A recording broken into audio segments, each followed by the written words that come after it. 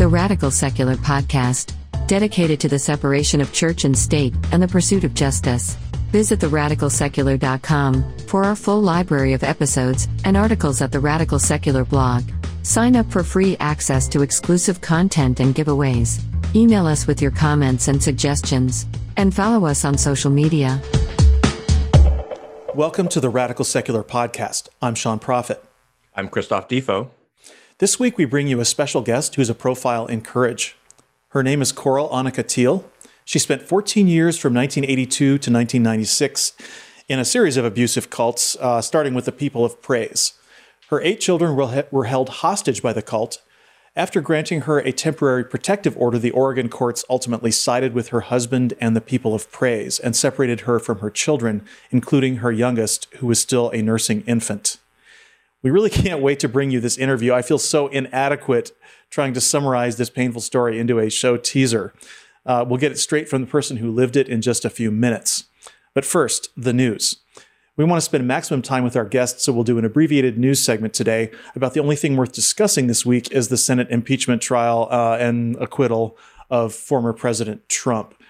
So we'll talk about that. This just happened just minutes before our taping today. The vote happened, and it was 57 in favor of conviction and 43 against, and so he was acquitted. I want to remind you, please, to be sure and subscribe to our podcast. We're on YouTube and all the major podcast channels. New episodes post every Monday at noon Eastern Time. If you like our show, make sure to subscribe, leave a review, and tell your friends to listen. Which brings us to our big announcement today. Our brand spanking new website, theradicalsecular.com, which was put together with much love by Christoph and our resident designer, Tim Stetner. This website is our one-stop shop where you can sign up to get on our email list and also enjoy our full content library. You can also find the Radical Secular blog, and we'll be posting updates in the future about how you can get involved and support our efforts toward secularism and justice. So tell us more about the website, Christoph. Yeah, sure. It's a labor of love. I had to learn how to put a website together. Certainly, Tim was really helpful and instrumental in terms of our branding, as always. But we have, it's relatively basic, but I think it looks good. We can get all of our stuff is there, all of our episodes. You can sign up to become part of the Radical Secular sort of club. We're going to be doing a lot of things with it going forward. So, and there's also links for you to subscribe to everything. So I think it's pretty cool. I think it's pretty fun. I am very proud of it. And, check it out, everybody. Yeah, thanks for that, Christoph, and for all your hard work. All right, let's talk about the impeachment trial. Holy shit. I mean, what is there even to say? Right out of the gate, I want to say that as I was thinking about this impeachment trial, I thought about it in a lot of ways, the same ways I thought about the last one, which was that I knew the outcome was never in doubt, right? So it almost felt like insulting to even watch it, right? It's like this. I mean, I'm really glad it happened, but my initial reaction was like, I don't even want to fucking watch this thing. I know what's going to happen. And I know Josh Hawley is going to be up there fucking literally doodling or with his feet up. And so, but still, when I watched the video, when I heard the opening statement, it was very powerful. It brought me right back to January 6th in a way that I didn't even realize I had sort of forgotten, or that it had sort of receded. And so like the feeling that I had that day had sort of receded, and it was like right back. And of course, some of the images were we saw news stuff, and mainly the stuff that I heard, right? Like, fuck the police, kill the police. Where's Mike Pence? Like these years, like, oh my God, these people. Nancy. That stuff was terrifying. It was a horror movie. Yeah, it was a complete horror movie. And what I think was important about doing that is it was being read into the historical record for the nation. And that is why I think the House impeachment managers did such a good job, because they were speaking as American patriots, as statesmen, as who we used to be. Mm-hmm. And if we had a decent country at this point, he would have been convicted unanimously. Yeah. Definitely. Definitely. It was so important for all the reasons you said, right? Because, and I read this recently, this week in response to this, and that is when we forget, right? When we turn a blind eye, when we sort of paper over what happened in the past, the horrible things that happened, we are ensuring that they happen again in the future, right? And the Civil War, the way the Civil War ended in the end of Reconstruction and then the restructuring of the narrative around states' rights is why we are here right now, right? The reason why we are sitting here talking about an insurrection is because the last insurrection wasn't taken seriously. And that's why we're still here, you know? So this is so important to read this into the record and know that, look, so that for posterity, it'll be there for posterity. Also, this also took the final unmasking of the GOP is complete. Yes. Right? But now they are on record. They are on record being okay with insurrection, with not holding their guy accountable purely for political reasons. They stand for nothing now, and it's obvious, but power. Yeah, the fig leaf has been completely just ripped away, and I was really actually happy that, you know, it's kind of like there was a couple of people who were on the fence. The initial vote for the constitutionality of the trial was 55-45. Right. And then there was another vote that happened where there was an additional someone else. What was that vote? Anyway, it was then 56, right? And then for conviction, 57. So we had a progression where you saw a couple of people find their spine and their conscience, and I can't name them right now because, again, this just happened before our taping.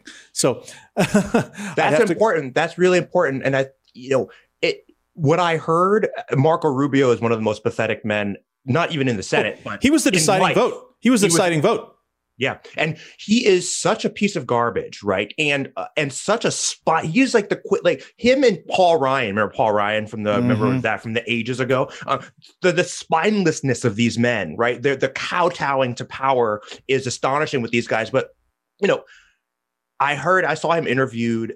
I think he went on Fox or whatever. Of course, it was Fox. And he was saying, like, look, it was horrible. Right, like the way that the House impeachment managers laid out the course, they boxed off any reasonable defense. Right, they anticipated every deflection, every defense that that any Republican could have come up with, and so at the end, the Republicans could only say, "Well, we just didn't want to convict a private citizen." They hung their hat on the constitutionality issue because there is literally no substantive defense. There is no substantive defense to this.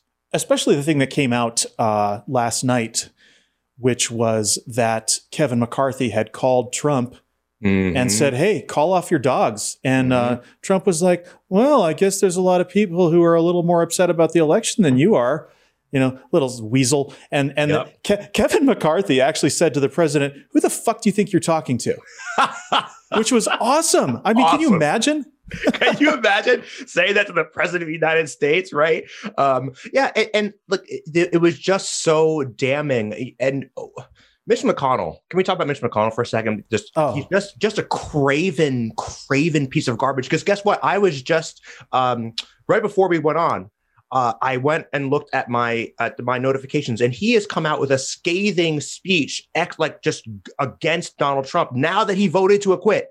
A scathing speech, and it's just like, so he wants to have it both ways, right? Yeah. He wants to have it both ways. So now his base, who are low information voters, right? They will say, "Oh, well, McConnell voted to acquit, so he's fine." But meanwhile, everyone else who really pays attention to the news will be able to hear McConnell saying, "Oh, Trump is this, the mob, I'm a frog." You know what I mean?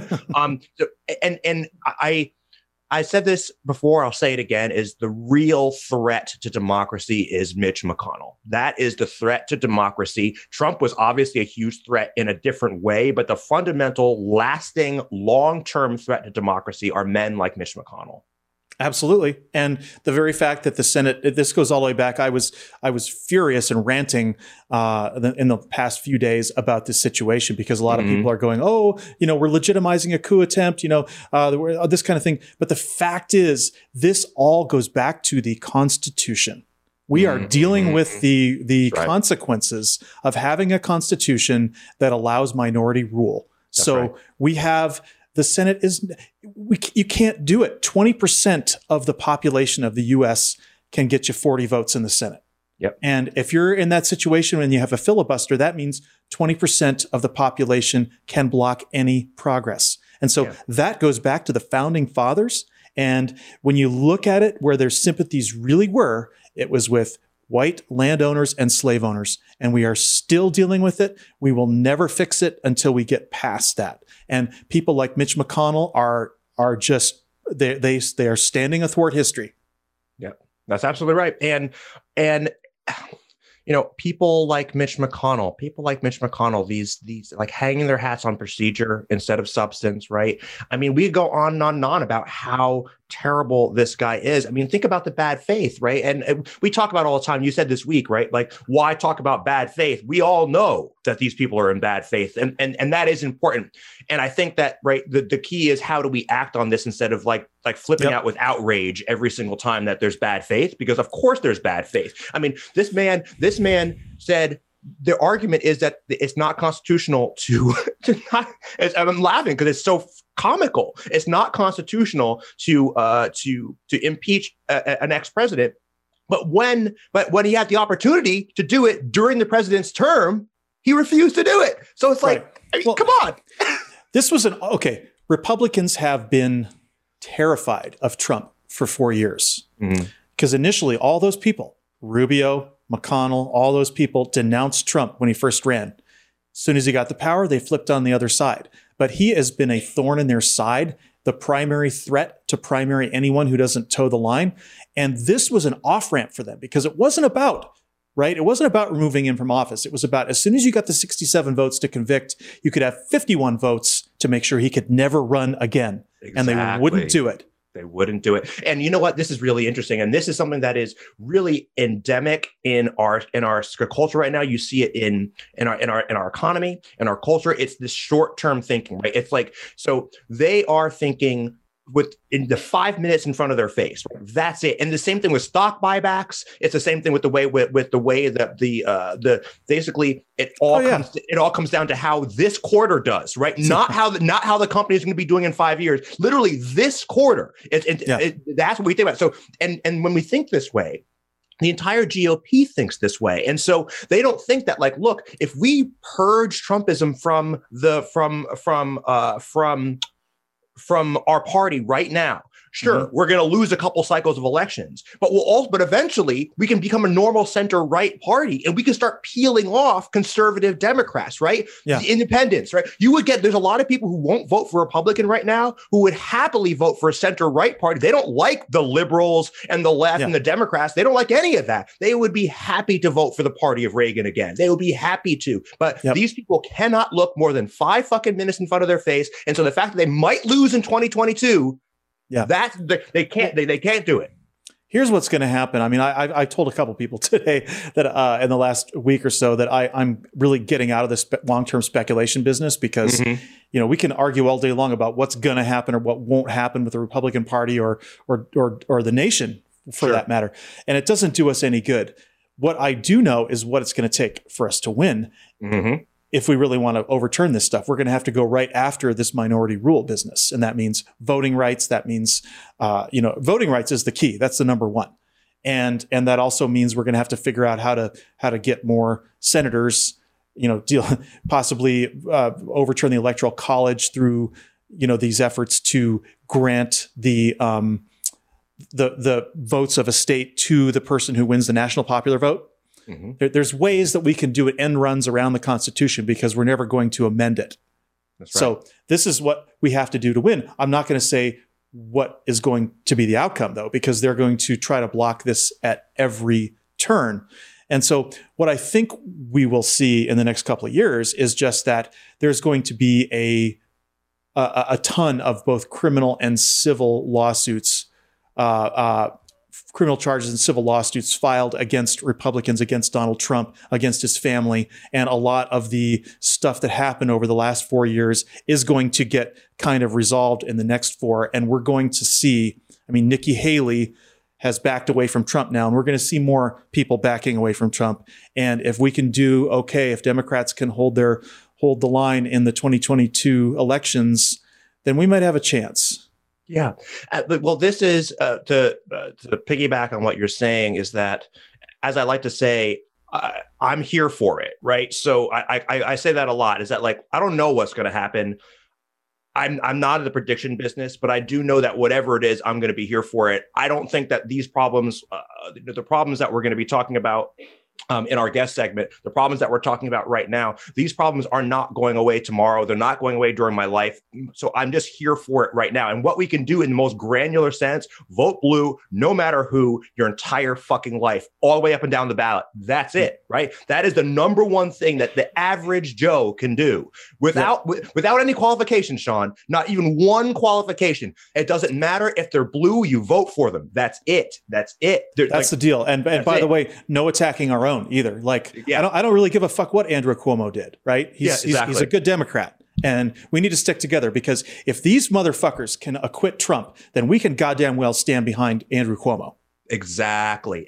And we can stand behind these guys and these women, and we have to. And it's not because we necessarily agree with everything they did, because we have a two-party system, and one party is dramatically better than the other. That's it. That's it. And pure utilitarianism. That's it. We're going to hear the stakes right now, because that kind of does it for our news segment. And we're going to get right into our main guest segment with Choral Anika Theill. She spent 5 years from 1979 to 1984 as a handmaid or helpmeet in an abusive headship marriage in the People of Praise cult. Her husband dragged her through a series of 7 more patriarchal fundamentalist Christian cults over the next 15 years. This is tyranny, folks. This is fucking tyranny in the United States of America. You will not believe this interview, okay? Her 8 children were held hostage by her husband with the support of the various cult groups and their enablers, which are all patriarchal, male-dominated, male supremacist, violent groups masquerading as Christianity. And so she finally got out in 1999 after experiencing marital sexual assault, intimidation, and threats. She changed her name. She went into hiding in the Oregon State Address Protection Program. According to Tim King, editor of the Salem News, the story of Choral Anika Theill is one of the most flagrant, outrageous examples of small-town injustice in America. And so we'll learn a little bit about this. The People of Praise is mostly a Catholic group that also admits members from other Christian faiths. It operates 22 branches in the U.S. and Canada, as well as in the Caribbean, and it has an estimated 1,700 members. Founded in 1971, the group has its headquarters in South Bend, Indiana. Its members adhere to the Catholic covenant philosophy and the Nicene Creed. Women and children are required to submit to their spiritual head, which is, of course, the man of the household. Ms. Theill has been writing and speaking about her experiences for the past 2 decades. She's been the subject of countless articles and made dozens of appearances on broadcast media and numerous podcasts. In 2003, she published the first edition of her memoir entitled Bonshia, Making Light of the Dark, which is available on Amazon in both Kindle and paperback. She gained national prominence in 2020 when she sought to testify at the Senate hearings for recently confirmed Supreme Court Justice Amy Coney Barrett, who is also a member of the People of Praise. So, without further delay, The Radical Secular presents Choral Anika Theill. Welcome to The Radical Secular, Choral. We couldn't be more pleased to have you on our show. Thank you. I'm very happy to be with you. Yeah, let's get into the T-shirts. Choral, what's on your shirt? Well, I couldn't find my shirt, but I do have a Mothers of Lost Children T-shirt that I wore in front of the White House in a silent prayer vigil in 2010. Oh, I think I saw a picture of that. Well, I have got on a Darwin shirt because it was Charles Darwin's birthday yesterday, and which is also Abraham Lincoln's birthday. And as you can see, at the end of the evolutionary chain, we throw religion in the trash. So that's what's on my shirt. What do you got, Christoph? In a similar vein, I have my Crossbuster Bad Religion t-shirt. Bad Religion is my favorite band of all time and really got me on the path, along with some of Sean's early writings, getting out of the cult, really got me on the path towards secularism and towards atheism and towards sort of freedom from that mentality. And the Crossbuster is just classic Bad Religion. And it doesn't seem like a big deal now, I guess, but if this was in 1980 when this shirt with this symbol was created, it was a big fucking deal. Yes. And there it is. I love that. And so, all right, Coral, I want to start with a quote by Alexander Solzhenitsyn that you used in your book. And this is a great quote. It says, "To do evil, a human being must first of all believe that what he's doing is good. Ideology or religion, that is what gives devil doing its long-sought justification and gives the evildoer the necessary steadfastness and determination. That is the social theory which helps to make his acts seem good instead of bad in his own and others' eyes, so that he won't hear reproaches and curses, but will receive praise and honors." And your story, which has at its core the very same pathologies that we discuss every week here on The Radical Secular, was really made possible by both religion and the hierarchical right-wing political ideology. Fundamentally, if you look at all of its manifestations of human evil, where are they? Where do they most effectively hide? Within powerful organizations and institutions that are well respected as bastions of maintaining the common good. And that is churches, charities, cops, CEOs, the justice system, and the government itself. Our elected representatives. I mean, all these people are supposed to be respectable. Now, I'm not talking about petty thugs and sloppy small-time criminals. I'm talking about people who commit repeated and systematic acts of gross injustice, violence, child rape, Medicare fraud, bribery, buying politicians, systemic corruption on a grand scale. When scandals break, and they break just about every week, who are these people? Many of them were formerly highly respected in the community. They could be well-to-do professionals or businessmen. They could be archbishops, stake presidents in the Mormon church, megachurch pastors, or judges or politicians. Now, I'm certainly not saying that all powerful people are automatically corrupt. There's plenty of good people in all of these roles.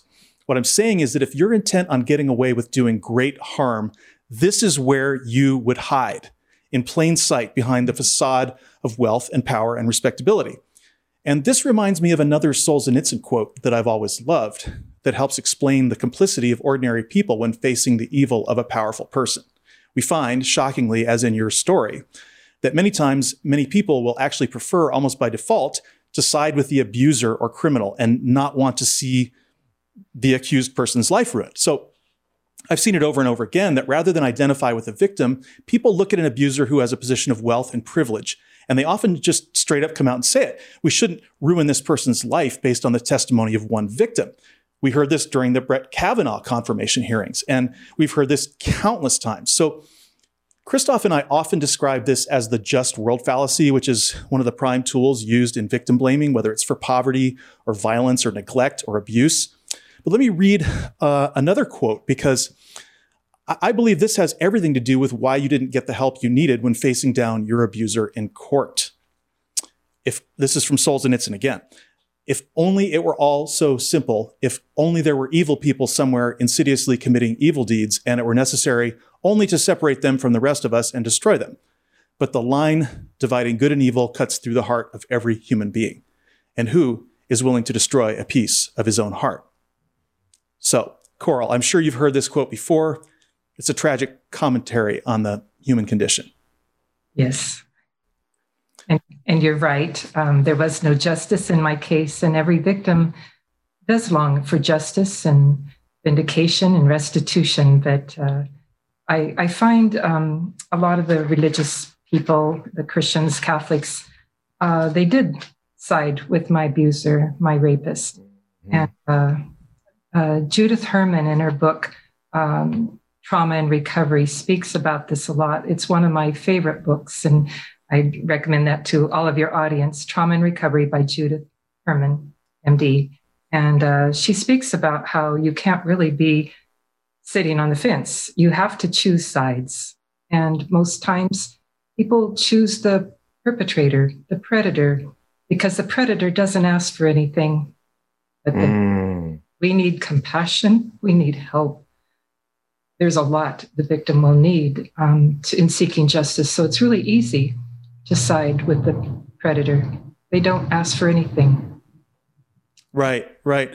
Well, let's start with the basics here. I gave a brief description of the People of Praise cult in the intro, but what we're here to talk about today isn't anywhere near just about People of Praise.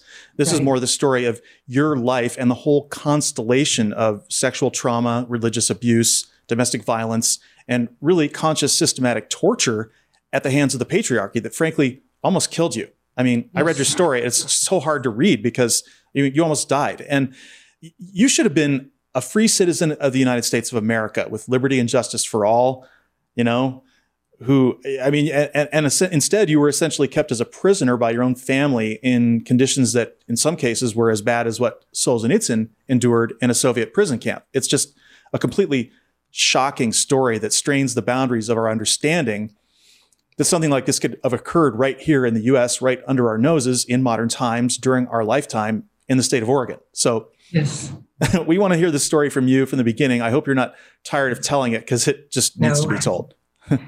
And my own story shocks me too. Even preparing for this today and to speak about it out loud is traumatizing. But I'm thankful for both of you for this program that you help raise the consciousness in our society. We do need to speak about these things and loudly and forever. And we need to share our voice so that others that don't have a voice yet or those who are gone, that we will be their voice. I just wanted to share one point too, that I choose not to participate in the silence that protects perpetrators and isolates survivors.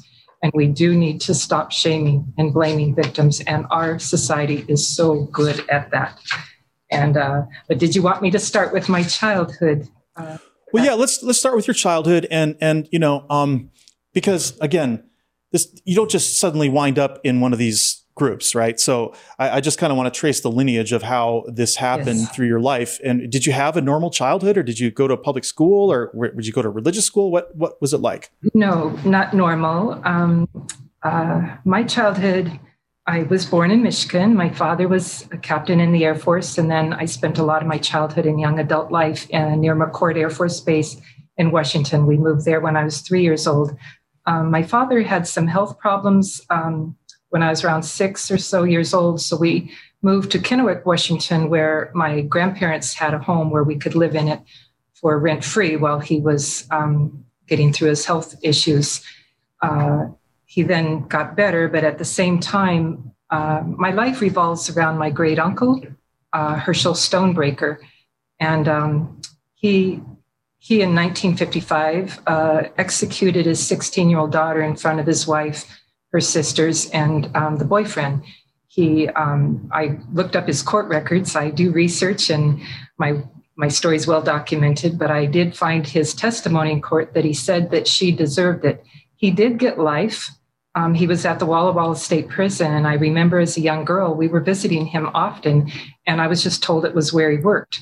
And it was not a good place to bring a young child. I was 5 and 6 at the time, and we were in the waiting room with all the couples. But Walla Walla State Prison was where I met my uncle and where I thought he worked. And my family adored him. My father was his favorite uncle. My grandmother was her favorite brother. And when I was in elementary school, he was let out. He did not have to do his full prison term of life. He had also raped all his 3 daughters, but he got out because of our family support. Probably spent maybe 6 or so years in prison. And 6 years. 6 years. Yeah, he lived with us. We were in Kennewick, Washington. He was not to be around young daughters or girls. He was not to be around his ex-wife or daughters, but this is what happened. He lived with us, and I think his parole officer was missing in action. But my mother was not a probably narcissistic, sociopathic, and I believe she hated me as a young child. I was a girl. I did have a brother. He was very entitled in our family, but because me just being a female, I believe her hate started at a very young age to me. And she my grandmother and mother put me in the bedroom with my great uncle nearly every night. And my uncle was also alcoholic. he threatened me, and that's where my life started. And a lot of it ended there. At that time, I lost my voice and my identity before it ever begun. But I survived that. I believe there's a red X that's on your forehead that predators can see when you have survived those kind of experiences. And even as an adult now, I'm learning still to be assertive. But that did lead a lot into my young adulthood and marriage, that experience. And at the time, I remember even my uncle wanting to date his ex-wife. And then within weeks, I remember as a young child feeling shocked because I heard his ex-wife burned in a house fire, a mysterious house fire. So there were a lot of things going on. And even when my uncle murdered his daughter, my grandmother protected him and hid him from the police. And so that was the beginning. And then my young adulthood, we were living in Auburn, Washington, and renovating an old farmhouse, and he came to live with us because he was alcoholic at that time, and my father invited him. And I was in my junior high years, and I remember picking up the call, and it just made me shake. And I believe, you're not able to piece what happened. You just know you're incredibly terrified of someone, and he came to live with us. I had to take care of him while he was going through cleaning up from alcoholism, and that was very traumatizing for me. My grades went down, and I couldn't understand what was going on, but I do as an adult now. Then we moved from there, and my father was a pilot again in Vancouver, Washington, and I was co-valedictorian in my high school class. It was expected I get straight A's. My father and mother expected me to be a pilot at a young age, and I paid for my pilot instruction in ground school at age 17, and soloed within maybe 8 hours at the Pearson Air Park in Vancouver, Washington. And then after graduation, I began court reporter school. There was a part of me that was, maybe the intelligence part was going well, but the whole emotional identity part had been murdered. I believe it's soul murder when you rape children. And so my whole childhood with my mother, especially my father was gone a lot as a pilot, but she'd throw Bibles at me in the middle of the night. I was her personal slave. I did support my parents when my father was ill by splitting wood and keeping them in their home. And I just really didn't have a childhood. It was just working for them, and then raped for years as a child, and then just great expectations, not a lot of sleep, and a lot of brutality, a lot of beatings as a young child too that were somewhat forced. I think my mother enjoyed watching my grandfather beat me, but that was the beginning. And it wasn't until I collapsed at age 38 that I began to put the pieces together. And in my book, I share that my collapse, it was horrifying. It was extremely painful, but I was able to start putting pieces together, and I am thankful for that. It started my life anew, and it also was the end of any other life I'd had up to then. But my marriage, I don't know if you want me to go into meeting. Well, I want to talk about, and I just wanted to say, it's just a horrific story that your own family would put you in with a convicted killer, and while knowing that he was also a sexual abuser. It's on purpose. How does it happen? On purpose. On purpose. It's hard to wrap one's mind around that, and just how a mother, you're a mother, right? How one could allow anybody, but certainly a child, to go through that. And really remarkable, and I just want to talk about this briefly, is that, a pilot's license, valedictorian, like these sort of amazing accomplishments, I think is just a testament to your inner strength that perhaps you didn't realize you had at that time. But clearly, in retrospect, wow, what an inner strength. Yeah, absolutely. Yes, about my mother, some people, they can't understand my grandmother and mother, but some people, and sharing with me, some of my mentors, we've talked about it. I think my grandmother wanted to save her brother from going back to prison, so I might have been given to him to keep him home. They knew what he was most likely doing. That's what I thought. I don't know where his parole officer was, but And then later, when I was writing my book, I did go to Kennewick. I did meet my mother and grandmother at that time in 96 or in 98. I started writing and starting to piece things together. It's hard. You continue to piece things together all your life. There's no end to that journey. So that's why I live in radical amazement, even being both of you today. This is wonderful. And I did not know that years ago.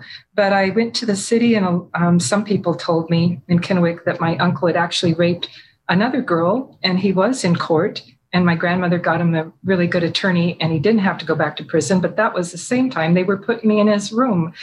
And so it didn't keep him from harming other girls, but they also kept putting me in his room. And then the only other thing I found out, too, as a young adult, my father was alone with me one time when my mother traveled to visit her relatives, and he told me that his marriage was set up, that my mother forced him to marry her. She said she was pregnant. She wanted to marry a pilot, and she wasn't. They didn't have me for 3 more years. So their marriage was started in a lie. And I think because my father did love me as a child, that created a jealousy. She was a very unwell person. And so a lot of these dynamics were created through that. I see. Did you ever get any acknowledgement, like when you said you went back to talk to them? Did you ever get any acknowledgement from your mother or any sort of apology? No, I even wrote them while I was publishing my book and just shared, my counselors can't help me. There's nothing anyone can say. And this would have to be from you. And they both wrote me and said they were not sorry. And even on my mother's deathbed, I did stop seeing her and contacting for 10 years. 10 years, she died 10 years ago, but up from the time of my divorce, I just knew she would call me and tell me everything was my fault because I didn't obey her enough and I wasn't serving her. And was I reading my Bible? Did I believe in Jesus? And it was just a lot of mental abuse. And then I just told her one time, Mom, this is our last call. And I just wish you all the best. And I have nothing against her. I hope for everybody's highest good. But when there's a toxic person, a dangerous person around you, I just tell everybody, all victims, safety first. Mm-hmm. You got to draw the first, and then boundary. Go work on the other. But yeah, I did talk to them. I talked to my mother at the end. She'd always say she loved me. And then I talked to her about this too, once again. And she just said she wasn't sorry. And I was on the phone when she was dying in the hospital. I took the high road. My doctors and mentors were very concerned about that. They said, don't let her take you to the grave. But I don't know if I'd do that again, but I was there for her. But, I always knew throughout my childhood, it was kind of like the Carrie movie and Mommy Dearest, just throwing things at me in the middle of the night, screaming at me. She wasn't a well person. And she'd always tell me, I'm taking her out of my will. I mean, she said this even as a child. So I did work for them. I built them homes. I kept them in their home when my father was ill. But even at the end, she was saying, come and see us all. Come and see your cousin, and me, and we love you all. And like it never happened. Like it never happened. And she wasn't sorry for what she did. So I call that, it's just delusional. And I can't meet up with that. It's just, they talk about that in politics too, when people want unity. No, I'm not going to side with your racism, your bigotry, your anti-human rights, beliefs. So I told her no, I was impoverished anyway. I didn't have a car and wouldn't be able to travel anyway. But upon her death, this was 10 years ago, and I might write my cousin a letter again this week, but my mother had a substantial estate because I built their estate. I worked hard all my life for them. And then my brother had died. My mother, brother, and grandmother died the same year in 2009, 2010. And my brother had a sizable estate because my mother had given him $100,000 to buy hundreds of acres for his Christian ministry there in Washington State. And he was a lot like my ex-husband and other extreme fundamentals, and believed he was a prophet and exorcised people for demons, including me, and told me I was going to hell after my divorce. But when we were younger, before he went that direction, we were close. But I was given $1 from a substantial $250,000 estate. I read that in your book that you were basically that your inheritance was, you got $1, right? Yes, and I even have the check. I have a picture of it, but I framed it. I never touched it. But I did write my. That's worse than getting nothing. That's worse than getting nothing. Well, it's like. She did that so I couldn't object to the. Right. my wealthy cousin, I'll say her name, Beverly Murky of Walla Walla, Washington, and her husband. They're both well off and their children are grown. She got the estate and she had never taken care of my mother. I did for years. Yeah. And I took all the abuse. I took the rapes. I thought, what do you give somebody that was raped hundreds of times? $1. Well, yes, I knew her before. I was just mentioning this to your audience. There is in the 1980s a Child Abuse Accountability Act, and there was for a young girl that was raped by her attorney father, was able to sue her parents for not protecting her, for being predators in her life. So there is that law, but I could never, because I was poor, could never find an attorney to represent me. It's all admitted, even in letters, and everybody knew what was going on. So it wasn't a question, but I just knew, I want counseling. I want something for this time in my life that was taken. But those were what I learned through writing my book. And I might write Beverly Murky this week because I've lived under poverty level since my divorce. It's taken a lot. I've been in court 50 times, legally stalked, sued for twice that I make for child support as a disabled woman, even living out of my car to my ex-husband. And it's taken about $250,000 just to get away from him. And even representing myself for the most of 24 years, just taking my life. I could never keep a job, but I just want to let her know there's times I haven't had car, I haven't had health insurance, medical care, I haven't food. And I just hope you're good with this. And she's a devout Catholic in the Walla Walla, Washington community. She won't feel any conscience about that. It's okay. I say we need to, put it out to the universe and put people on notice. You can just say. What it would be is if your family had treated you with dignity, then it would have set up an even bigger conflict for them with what they allowed to happen to you. So by devaluing you and giving you $1, that made everything balance in their kind of crooked account books, right? Mm-hmm. It was so I couldn't object to the will. If they hadn't given me something, I could have taken it to court. Right. And it's pretty clear from your book also that this sort of dehumanization that you experienced growing up kind of set you up for your marriage. And it was your husband, Martin Warner, who brought you into the People of Praise group. Can you tell us about how you met him, how old you were, and just basically, if you think, how did your childhood make you susceptible to? Oh, yes. Yes, definitely. And I believe that happens to most people. And it's, we're all on different journeys and our healing will take place at different times. And I tell people to be patient with your healing. There's no timetable. There's things I learned in my 40s that, they might have helped me a lot when I was younger. I wish we had high school classes that taught about sociopaths, narcissism, psychopaths, rape, abuse, patriarchy, how it condones this type of behavior and ideology along with civics classes. Those would be great. I often think that they should do sample dialogues to show how gaslighting works and to show how manipulators and how people, abusers and pedophiles groom children, right? And even high school girls, right? Mm-hmm. I think if they did the mock dialogues and the kids were exposed to how this works. But how did it work for you? What did he say to you? And what was it like when you first met him? Well, to set up, my father was absent. I believe he did his best to care about me, although he didn't protect me. I'll share one note. I don't know if I shared it in my book, but why he cared about my uncle so much and loved him and why he ended up in our home a couple times. My grandmother had my father when she was 16 in Oklahoma, poor in a family of, I think there was 14 of them. I think her mother started raising my father. But my grandmother married my step-grandfather maybe when my father was 4 or so, but my step-grandfather was very cruel. I was at the end of his cruelty as a young child and severe beatings to where I couldn't walk. And then on top of that, at night, I'd be raped. But my father, one time, my uncle, Rishel, the murderer and rapist of me, saved my dad a couple times from his step-grandfather beating him with chains and whips. And You do. When somebody comes to save you, they become a hero in your life. And possibly for my father, without other education about these types of things, it was a blind spot for him, and he didn't protect me.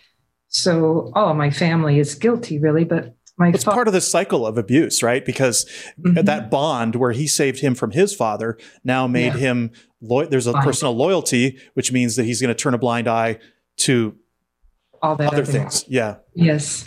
But, and my mother abused him in our family. She abused me.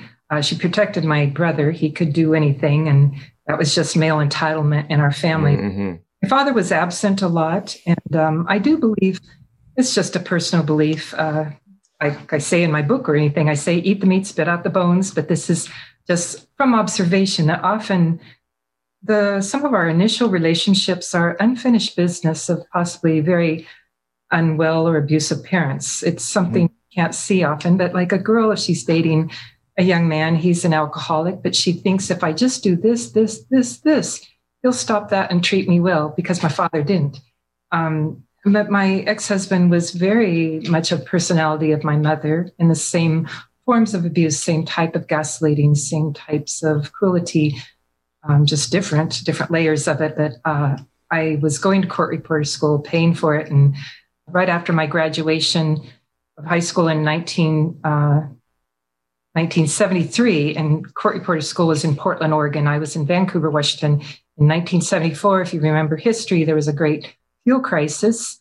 So I was riding the bus out of just save money, but a lot of the town ended up riding the bus. It was packed for months on end. And in the middle of the night, I'd get up and fill my dad's car with gas because he was a pilot and had to get to work. So I'd wait in lines for hours and then get up and ride the bus to my school. So there was a lot of people that usually never rode the bus on it. And it was packed, standing room only. And one time I got on the bus and I talked to Martin Werner, my ex-husband, behind me as he was talking to me. I think we eventually sat down when a seat opened, the only seat open, and he talked to me, and he knew my name was Kathy, but I didn't share my phone number or anything. And a week or so later, he arrived at our house in Vancouver, Washington. He was 6 years older, an engineer for Theill. And 6 years older is a lot. I was 18. But I did not know, I hadn't been allowed to date. I was just working for my parents, studying, flying lessons, court reporter school, all those things without a life and without much sleep. Just my mother's and my relationship was pretty much full-time and pretty intense. But I didn't quite understand what was going on. But he wanted to talk to my dad, my mom, and he was there. And I didn't not know how to get away from my own family, let alone him. That's just the basics. And so he was basically coming in just kind of in a way like the old school, ask your dad if it was okay to date you sort of thing. Sort of like that. He was wanting to chum me up with my dad. And I did not know I didn't have any experience. And like I say, I'd been brainwashed pretty much all my life and abused and not knowing a lot of things that were going on. I did not know how to get away from anyone. I just didn't have any tools. I had no mentors. I had no one to talk to, nowhere to go. And that was my life for many years, even after I escaped. No one to talk to, nowhere to go. Until in 97, I did have a mentor, Dr. Barbara May, who is still a mentor to me and was quite a huge help. She's a gift in my life. But up till then, it was always that. No one to talk to, nowhere to go. And so with him, what is this? What's going on? I had not a clue. And I believe there is. I wrote about it in my book. There's a red X on victims. And until you can get your land legs, until you can find out what went on, that red X is there. There's my mentors even told me there's a study done at Oregon State Penitentiary. They said, give us 5 minutes on the outside. We'll find every woman, man, with a red X on their forehead. They'll be great prey. And they do know how to abuse us. And so I think my ex-husband even knew. I think he knew. And he even asked me one time. It was shortly in the beginning, and I did not know. Like now I tell people, you don't have to answer anybody. In fact, I tell people, I feel very open and safe with both of you. But sometimes people come up to me just as a stranger. They've maybe had bits and pieces of my book or heard about my life, and they'll ask me something incredibly invasive. Is, why do you want to know? Right. Not all people have good intentions. So for me, with him, I think he was a lot like my mother. I had no land legs from that, and I had no. I had never pieced my childhood. I knew a lot had happened, and I just kept getting up every day and doing the next thing that was expected of me. And with him, I wanted to get away, and yet I felt threatened. I did not know how to get away. That's about all I can put it. And I'd lost my voice. I had lost my identity as a 6-year-old girl. Yeah. But after the meeting of my husband, he continued to come and see us, and then it kind of ended up, I thought he was kind of a friend. I didn't introduce him as a friend.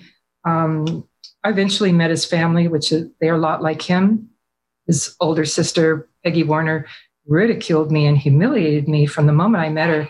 And so I realized a lot of people are like that. There's a lot of people that are enablers of predators. There's a lot of people that are just cruel in general. Yeah. His family was Catholic. And so it evolved from after that. And then I did not know how to get away. And then I thought, oh, I'm moving to Longview, Washington. I'm going to have a court reporter job there.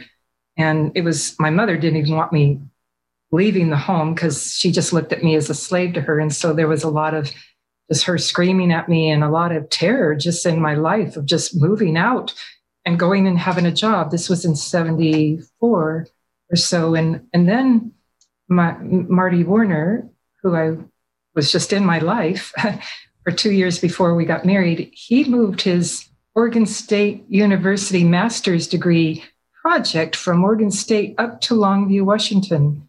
And then he'd just be sitting on the courthouse stairs waiting for me to get off work.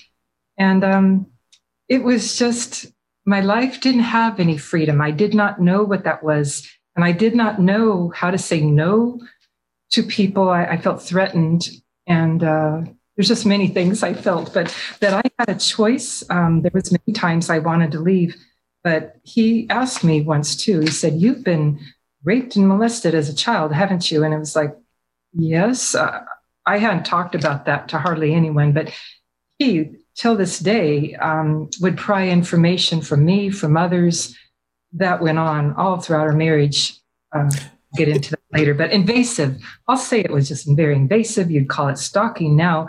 And then it actually ended up in a brutal rape in 75 in Longview, Washington. At my apartment, I was shocked. And after that, my Christian fundamental friends and teachers say, "You're damaged goods, you've got to marry him." That was the mentality at that time. I know a lot of people can't understand that, but I know people to this day that believe like that. Even the cults I was through, not believing, not even thinking of me as a victim, that I belong now to this man. And so patriarchy, to me, it's the crux of all of my ills in life. And I believe a lot of the majority of the society and the world's ills. And that I wrote a chapter in my book that how I became a broodmare and egg donor for the church and state. Right. Hey, Coral, let me ask you this. So was in the beginning, was there ever a time during the relationship when things were good? Right. Was there like a golden age, like a golden, or did it just go right into the abuse? Because it sounds to me like it just went right into the abuse, like full on. It did. There was I'll call it trauma bonding, even with my abusers. Trauma bonding. My great uncle who raped me would build sometimes a little playhouse for me. We were poor at the time, but he'd build something for me. And it was like, oh, wonderful. Somebody's done something somewhat kind. And then that night I'd be raped. It was really mixed up in my head. And nothing to put any good there for me. But I wrote in my book a great deal about trauma bonding and Stockholm syndrome. So if I can your questions, those were both going on in a huge way with my parents, grandparents, with Marty Warner, my husband. So Stockholm syndrome, there was a certain amount of, wow, it's not as bad with him as with my mother or great uncle or grandparents. Wow, I haven't been beaten. Maybe this is, there was certain few things he would do that would create something where I felt like maybe he understood me, or maybe there was a little bit of safety here, but it was Stockholm syndrome. You're just thankful for, oh, I'm alive today. Right. Nobody's harmed me. I'm still alive. Something struck me about what you said about the red X and about him asking you that question about whether you'd been a sexual abuse victim. And there was a moment in the show, The Keepers, where the young woman goes into the confessional and the priest asks her or she confesses to having been abused or whatever it is. And immediately, as soon as the priest found that out, he told the other priest and they marked her with that red X and they immediately started abusing her. I believe that happens a lot in the Catholic Church. I believe it's a predatory criminal church, and I believe a lot of priests do that to young boys too. I know. I've gone to some of the SNAP conferences in Arlington, Washington, or Virginia, and met the detective from The Keepers. I recommend all your viewers watch The Keepers. It's one of my favorite documentaries, and it does resemble a lot of my life. It was very difficult for me to watch it. And due to watching it, I did go to a SNAP conference, the Survivors of Priest Rape. They have a conference every year, and the detective from The Keepers documentary was there to speak. And I just am very, I'm profoundly moved by how the documentary it mirrored my own life. And I do believe a lot of priests groom young boys that way in the confessional.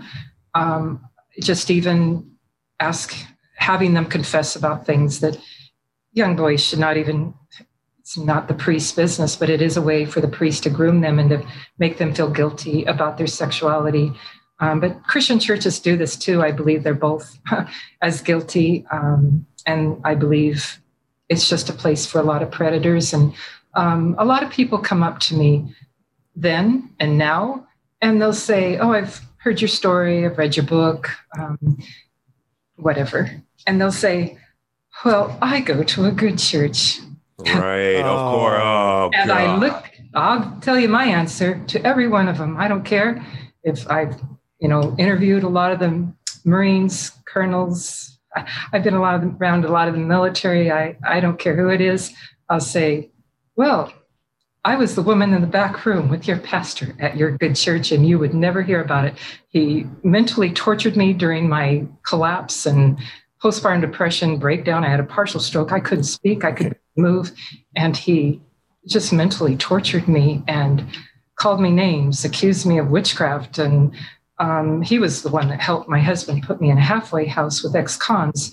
But I've heard from many of his victims, because I have a book that people Google. They Google Bill Hurd's name, and I expose Bill Hurd and his wife, Linda Hurd. And I have heard from many, many of his victims, and he's helped many abusers get custody of the children and take them from protective, nurturing mothers. So I just say, hey, the Christian and Catholic Church, they're equal in my eyes. And yes, I've been abused. Yeah. Can you tell us a little bit? Because I know this. Everyone has seen The Handmaid's Tale. Yes. Many people who are, sort of awake to what's going on in this country are familiar with fundamentalist Christianity and the hierarchical structures and all that kind of stuff. But what was the specific doctrine of this group? What does it mean to be a head versus a helpmeet? Were you ever called of Martin? Is that a language that they used? No, not at that time. And I know the People of Praise have removed that word handmaid since the Handmaid Tale came out. And the Handmaid Tale, she did write it from another cult, not the People of Praise cult, but we were called handmaids. And I tell people when they ask what it was, I say, well, if you want to get it in a short couple sentence, it was all about the oppression and subjugation of women, period, full stop. Mm-hmm. Yeah. Alarm everyone that we have a Supreme Court justice that belongs to this cult and accepts that ideology. And that was that was what I belonged to. That's the ideology I had to accept. I had no rights, zero, none. And headship. You mentioned in the book that it didn't have to be a male head. There could be female heads. And yes. that was interesting to me.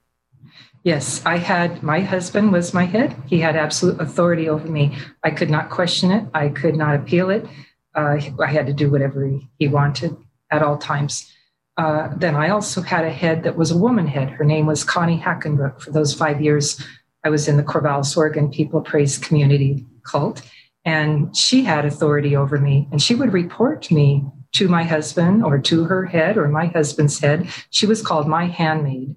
I was a handmaiden. So she was married to a leader in the community. So I suspect that Supreme Court Justice Amy Coney Barrett was most likely a handmaid at one time. And I said, as far as the Handmaid's Tale series, my life was very much like that for 20 years. And I related very much to the series. Yes, handmaids, our handmaids were in authority over us. My husband had a head, and that was authority over him and authority over me. I had a lot of people voicing, and then I was also checked up on by my husband's men's group. They would come at any time of the day to check up on me, and that was allowed. And I had a chart on the wall of every half hour, and when the laundry had to be in, the meals on the table, just everything, what meetings I was attend at what time. I had no time to my life. And that's how cults operate, to occupy. That's what patriarchy does to you, too. So you don't have time to think. But yeah, right. That kind of authority, it was all about the subjugation of women. And that's all. That's all that it was about in a lot of patriarchy. That is really the basis of a lot of patriarchy. No matter how good or progressive your church is, that's how it operates. And it was in the extreme form. I tell people I got bored. I did watch the Handmaid's series, and I could always tell my friends what was going to happen the next week.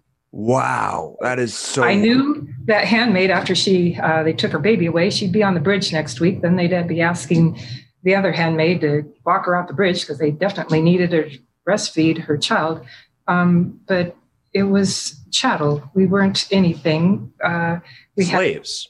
Had no, maybe I don't know.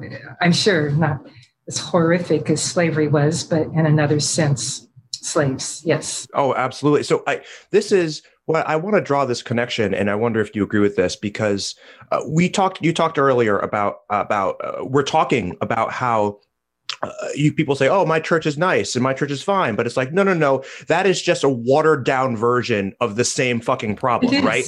And similarly, this is what I think about. I'm drawing the connection now between the anti-abortion crowd, right? Because that's also just a watered down version of that same kind of slavery, right? It's like, look, we're going to control your body. That's the bottom line. We want to keep saying that. It's about controlling the woman. That's what it's always about. Yes, and if I can go into another dimension of it, the KKK, they had wives. They had children. The wives were supporting the husband's lynching of Black men and women. There's always been women who have been supporting the patriarchy in whatever lighter or worse form it has been. Mary Turner, there were women and men there that hung her and ripped her baby out of her. There's horrific stories of that. But patriarchy, all the churches I was dragged through, the women treated me the same. It was no different.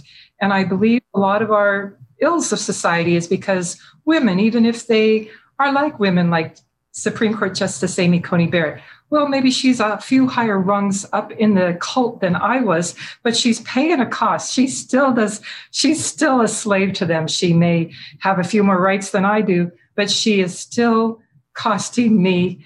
Even for her, she knew what was going on while I was exposing the people of praise. So she was helping men harm me and target me, even Trump's attorneys and watchdogs. There was harm done, even with me having a voice, and she was a part of that. And so whether it be the KKK, white supremacist, nationalists, extreme forms of patriarchy, it's all the same. It puts women in that same place. That's such a really great point. And like it's always the theme is the same, right? From the Proud Boys to the KKK, it doesn't matter. It's always a sick combination of homophobia, patriarchy, and racism. And it's like, and really it's about power, right? Power is what we're talking about here. It's always about power. Always. These are different permutations of the same problem. And it's cruelty too. And cruelty. Oh my goodness. The people of praise, there was crimes committed against me, crimes. Cruel Absolute crimes. I mean, your book, we'll get into that a little bit later, but while we're on the subject of patriarchal women, I just wanted to mention the Mrs. America series and Phyllis Schlafly and the women. It was all women who were against the ERA, who were part of her group. And then there was the fundamentalist, I forget who it was, but she had a huge mailing list that was instrumental in Phyllis Schlafly's effort, and she donated her mailing list. And so the entire torpedoing of the ERA was because of women. Yeah. Yes. The ex-husband has donated a lot of monies to Phyllis Schlafly, and there were many political women's groups he donated to. He was a part of that for years. Anything that was about the oppression and subjugation of women and anti-choice or pro-life. And he used to use our family. We'd go in front of the Capitol in Oregon, and he'd bring us to the pro-life rallies and line up myself and my children, even though I was being raped. I had no rights. And we were just lined up in the pews or at those rallies. And he was chairman of the Right to Life of Portland, Oregon. He served as chairman, and I am a victim of rape. It's documented. The judge and my ex-husband laughed about my rapes in court. It's on audio tape, so I write with great boldness and with a voice because it's all documented in audio tapes. And even he's proud of what he did. We all knew. Chairman of Right to Life is a rapist. We all have known the entire time who these people are. Like I mean, whenever you see the Right to Life groups and how horrible they are and the way they harass women who are trying to go to the clinic and everything else like that, you know that there's all kinds of stuff going on in the background. But now to hear your story, it confirms what we all knew in general terms. And I want to talk a little bit about doctrine here. And I don't know, because there are specific Bible verses that talk about the wife submitting to the husband. But there's this Nicene Creed, which goes back. And I know that is something that's very big in the People of Praise group. Did that have anything to do with what happened? And I know there's two versions. There's one that includes Mary and there's one that doesn't. And that might mirror sort of the doctrinal split between the Catholic and Protestant church. But did this play any role for you? No. They're I believe it's a crime syndicate, and most of them are narcissists, sociopaths. And so it's not about doctrine at all. No, they're Catholic. They're Catholic. They're Catholic, right. And a few Protestants, but mostly Catholic. The co-founder, Kevin Ranahan, is a deacon in the Catholic Church in South Bend. I met the co-founder, Paul DeSales and Jeannie DeSales. They came to Corvallis, Oregon, gave teachings. I met many of their leaders. I babysat their children while they were calling me mentally ill and poisonous. I was mentally ill, but I guess not so mentally ill that I couldn't watch their young children. Well, a coherent stream of logic is completely unnecessary from that sort of mentality, right? Like, it doesn't matter. You can just make up things as you go along. As long as it involves cruelty and subjugation of women, then it's all good. Yes. And that's pretty mind-bending. It's like I have good critical thinking skills, but I was so exhausted, a lot of sleep deprivation and exhaustion, and then just a lot of mental and emotional abuse. I call it emotional rape, too. When people use all these tools against a human being. Even Father Charles Harris, he was from South Bend. He was a speaking in tongues priest that started in the 70s, this movement. So he moved to Corvallis, Oregon, and started proselytizing a lot of the young students at Oregon State University. He was a chaplain there, and that's how he got a lot of the young people, and they are now leaders to this day. That was back in the 70s, almost 40 some years later, but it appealed to their ego, it appealed to power.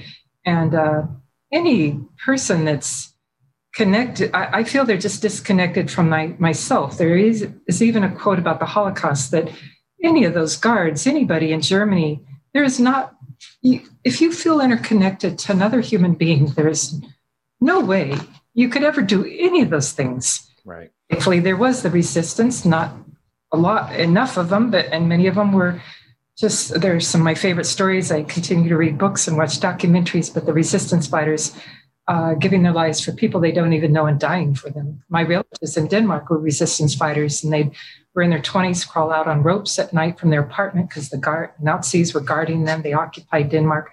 And I told them how brave. I adopted their last name, Theill. But I said, how brave of them. They got 5,000 people out in one night, so they wouldn't be murdered the next day. But when I said how brave they were, they looked at me and said, Coral, our neighbor was in trouble. And they're not religious at all. They're not Christian. But that's how I feel too. And I find that Christianity, there is a huge us and them mentality. Mm-hmm. The racism, it creates the KKK, it creates the bigotry, it creates all of the harm done against human rights. And I even noticed in the People of Praise, my husband, ex-husband, along with the other men, there was another member that had a son that was gay. And they were so bigoted towards him and so cruel. And he went off to college, became a doctor, and he's in Corvallis, Oregon now, but he doesn't belong to the cult. But, behind him and behind his father, I heard such horrible things said against him. And so, but you're right. The whole theme is subjugation of women and the anti-choice, deeply involved in the People of Praise. Well, and you start to see how much they consider rape to just be a method of conception. It's just all about let's just pump out more kids. And so pro-rape, anti-abortion, right? More kids. So exactly. More members. And the children had to meet other members. Like I know many children to this day from Corvallis, Oregon, met members from South Bend, and they're married. I mean, the parents would meet almost, I don't know if it's arrangement, but the children didn't have a lot of a choice. Right. It's a very tyrannical system. I feel even funny asking you this, but is there any charitable aspects or anything that this organization or these fundamentalist groups do for society whatsoever? Well, they're very involved. They do use their power to get involved. They're very involved, like at St. Mary's Catholic Church. They're very involved in the church, but they believe they're the remnant of God and that the rest of them are lost because they're not speaking in tongues or doing miracles or prophesizing. So there's just incredible ego, arrogance, and ignorance all put together. And as far as my life, it was cruelty and abuse and harm and shunning and interrogations. I have so many examples I write in my book, and it's documented by witnesses and affidavits. So other people got out, but no, I don't see any good. And they were able to involve the whole community. I mean, the community thought they were a wonderful group. They all lived out in this several acres outside of Corvallis, Oregon, all together. Father Harris even lived out there, and people just thought they had these little prayer meetings, and we were all just a community of people believing in a similar goal. And many of the counselors in our community just highly praised them. Many of the store owners, the church, St. Mary's, endorsed them. So within the community, you couldn't go very far without finding other people who endorsed it. Right. But I mean, charity, volunteering, doing projects for the community, helping poor people. Is any of that going on, or is it just completely self-centered? Self-centered. If they knew a poor person, they'd try to get them in the community to take whatever money you had left. We had to give the deed to our home. I had helped buy that home with my own monies, and thankfully Wait, what? You mean you literally signed over the deed to your house? Yes, we were the few that owned a home through hard work. But thankfully, many months later, the deal went through. It was to buy a really cheap apartment complex for the whole community, or those who didn't have a home in the southern part of Corvallis, in a cheap area. The worth of it wouldn't have been much. And I objected, but I didn't have a voice. There was nothing about my voice. I mean, my critical brain thought, oh my gosh, I'm going to have to live in a tiny apartment with several of my young children and with everybody, neighbors all around, and no privacy, no yard. And why? Because the community says so, because the People Praise leaders say so. But it fell through. But there were many incidents like that, and you did have to tithe to them. And I heard someone who knew the inside financial data of this community in South Bend, the leaders make an exorbitant amount of money from our tithes. Of course they do. Of course they do. Of course. Because you mentioned at many points in your life, and I want to talk about this later, but just briefly mention it now, that you needed medical care, and your husband said to you, "There's no money for medical care." Right. he'd give money to the cult. He'd give money to other people that he wanted to. There was many cults he was in, but if they asked for money or people within the community, it'd be $1,000 here, $1,000 there. But no, he did not want me seeing my doctor. He wanted me having home births. And I did have several. I had a few home births to my detriment. And I needed medical care. But even just simple medical care, I have affidavits from people of seeing him deny me.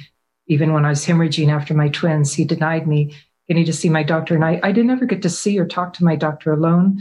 That was a rule and a law, or be alone with anybody else, medical professional, anybody else. I was to be home. And then as my daughters got older, they were to watch me and report to him. So yeah. How did that happen? Like, how did it go to naturally? Explain how the process went to where you were alienated from your children? Because I mean, you're caring for them, you're their mother, and so how did it go to the point where they're informing on you? Well, maybe I should go back to the People of Praise community cult. I will call them a cult because they meet all the data of cults. Even cult experts call them a cult. So those 5 years, I knew I wanted to leave the marriage. I didn't want to be around abuse. I thought I might go to hell. That's what everybody told me. But at that point, I thought, already in hell. I don't care. Already been there. So I wanted to get away, but I had no family. My brother was a fanatical religious person like my ex. So I didn't really have his support. But I had 3 young children, my twins and a son, Aaron. So I had 2 5-year-olds and a 3-year-old while I was in the cult for those 5 years. But the cult leaders knew of some of my, I guess, objections to their ideology. I asked questions, as a person should. And I was threatened by my husband and the cult leaders that if I left, I would not be leaving with my children, kind of like the Godfather movie. Oh, yes, you can go. The children will be here. And what scared me is I saw another woman get a divorce and she lost her 2 young children. It was just matter of fact. She was gone and the children were there with the father. And so I took those threats seriously. And every day of my life, I knew that in a 20-year marriage, he always said that if I tried to leave, I'd lose my children. But I mean, you're looking to your children in the eye, right? And you're feeding them, you're bathing them, you're reading to them, you're doing homework, you're teaching them, all the things that you do. And how does that turn from there to being where you lose their loyalty and they're turned against you? That's what I'm interested in hearing you talk about. Well, it happened one day, even in 1985. It was maybe months after we were forced to leave the cult because I wouldn't go back in. I wouldn't submit to the abuse of the cult leaders or of the structure. And so we went to meetings for 6 months. I was forced at St. Mary's Catholic Church to sit on the floor outside of meetings. I was forced at meetings. But anyway, my husband was eventually forced out by the leaders because he couldn't get his wife in line. And that created him to be full of rage towards me. And then after that, left the Catholic Church that following year because all the people were shunning me in the community. All the Catholics in the community were shunning me. And we were going to a Lutheran school, all the Catholics there with their children there. My children couldn't play with them. They were shunning me, wouldn't look at me, walk away from me. And I just wanted to be. I didn't have anywhere to go other than I thought this is cruel and I don't want any part of it. But that created a lot of rage, a lot of abuse. And I tried one day to just go away to talk to somebody about getting away and just getting a divorce. And by the time I came home, my children wouldn't even talk to me, wouldn't even look at me. And they were just holding on to their father like I was some enemy that just entered the home. So it just took one day. And I realized it. It frightened me. I thought, oh my gosh, my children, I'm close to them and this can happen in one day. And I was deemed evil. Kids don't miss anything. And of course, obviously seeing their mother sitting on the floor. I mean, they were there in church, right? Seeing you having to be forced to sit on the floor and treated with utter contempt and nobody wanting to talk to you. And then of course he's pouring poison in their ear all the time. And so I can't imagine it. So how did this first manifest? What kind of things did they do to you after that? Well, just treating me like I was less than. I think it was always that way. We were in our home, father was the head, the leader. That was just the way our home operated. And there was a habit I got into. I'm only doing this because your father demands it. I have to obey. And he'd be right there. And I just said, I'm only doing this. And that was my only voice. That was the only thing I could say. And it made him angry. But it was my one thing I'd be saying to my children. I do not agree with this. One time there was an ice storm and we were visiting his family. We had 3 young children. We were in Richfield, Washington, where his family was for the holiday. And the state police said, absolutely nobody on the freeway. It is just straight black ice. It's dangerous. There was nobody on the freeway except for us. My husband wanted to go visit his uncle in Portland, Oregon. So we got on the freeway. It was dangerous. And I didn't want to get in the car or put my kids in the car, but I was forced to. But that's just how life was every day, just like that every day. And then as my daughters became 8 and 9, I realized, they'd tell him if somebody called me, if somebody stopped by. My mail was read from him. My outgoing mail was read. Sometimes he'd sign my name on outgoing mail. Books he'd gathered, the Quiverful Movement, the Mary Pride books, any of his cult books. Christmas letters were put out that I couldn't keep up with all his cults, but my name was put on them. But I don't know if you want to go back to the People of Praise cult. I can share a little about the crimes that were committed against me. And well, I wanted to talk about your relationship with your kids, because that's the most tragic part of this whole thing. Because yes, it is. And a lot of your kids are grown now, and I'm wondering if you're in touch with any of them, or if you've spoken to them, or how that relationship. It was destroyed, obviously, but has there been any rebuilding at all? Well, to get back to the basics, I was not deemed a human being in my home, and my children saw that, even though I was tender and a protective and tender, nurturing mother with them and fun mother. I mean, even Senator Betsy Close kids, and she even wrote me a letter saying my kids they're sad when I pick them up. They want to be with you because you play with them. You have time for them. So I was a nurturing mother with my children. I did play with them. I loved being with them. They were my joy. And through the years in the community, the People of Praise community, I had 3, but I had actually 11 children, lost 3 children, miscarriages, DNCs, and then 8 living children. At the time of the divorce, they were nursing infant to 17-year-old twins, so all minors. And every day of my marriage, I was threatened he'd take my children. I'd get nothing. You're welcome to go. And that just kept me there until I broke down in 93 after my home birth with no medical care on my 7th child, Hannah Rose. I didn't do well at that birth. And my husband just went back to work. I hadn't had sleep. We had moved to a farm and homeschooling, no sleep, pregnancy, remodeling home, doing my husband's work in the middle of the night. He'd get sleep, so I'd answer his work phone calls from Hewlett-Packard. So I was in bad condition by the time of my birth and hemorrhaged, and was told to get up, get dinner. His father and wife and people were coming over to dinner that night. So get dinner on the table and wash out your bloody sheets. And then my children all had the flu.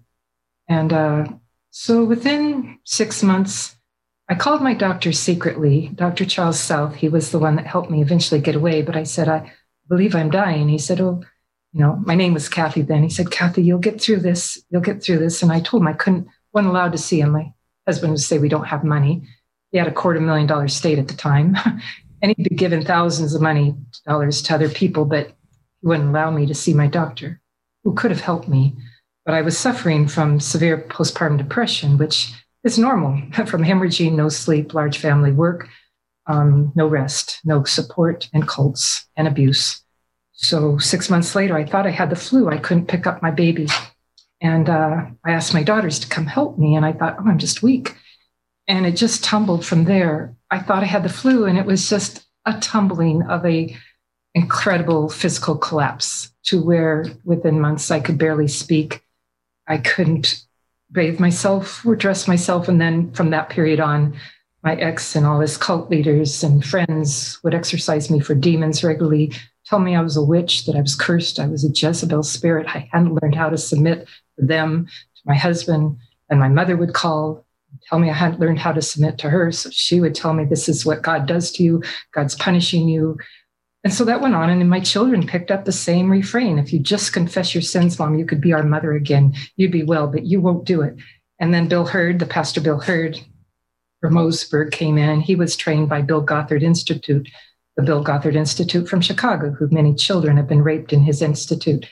And I was dropped there in Chicago to be reprogrammed. So dropped there, and they told them to fix me, and I was forced to scrub toilets. And I was in that same condition, could barely move, could barely dress myself or speak. And I was exorcised for demons from their staff every day, told I was a witch, forced to watch all of Bill Gothard's videos, followed by high school girls. And there was one day I thought, if I don't get out of here, all of me was still here. Who I am talking to you was there in 94 when I was in Chicago. And I just am thankful for my critical thinking brain that worked even when it wasn't working. And I thought, oh my gosh, I'm going to die here. I couldn't call it brainwashing what they were doing or abuse at that time, but I just knew I needed to get away. I had no money. I had probably enough change to get a taxi ride to the airport. No driver's license on me. I may have had I don't think I had a driver's license. He took everything. He just dropped me off because he and his Baptist pastors thought that what I deserved. Break me. So I go to the airport. I get I get the girls that were following me. I finally was able to get out a door. They didn't see me. I got into a taxi and got to the airport. And I told the airlines, I said, my ticket should probably be online. I don't have it on me. And at that time in 94, you could do that, not now. But I went back to Portland, Oregon, and I then went and stayed with my brother, who was extreme too, exorcised me for demons, but he didn't beat me. And I felt a little safer not being at Bill Gothard Institute. But a lot of the people of praise cult leaders and members have gone to the basic Bill Gothard Institute. And I started going to them when I was 16 because a lot of my teachers and students in high school would invite me and go to it. And I didn't know anything else. I was Lutheran at the time, but that was just being preached a lot, this umbrella protection, all this headship. So it just emerged into Catholicism, cults, my marriage. And it was a very painful time during my collapse in 93 and 94, and I was repeatedly beaten. I was raped. I was pregnant twice during this breakdown, which is against the law in all 50 states since 1993.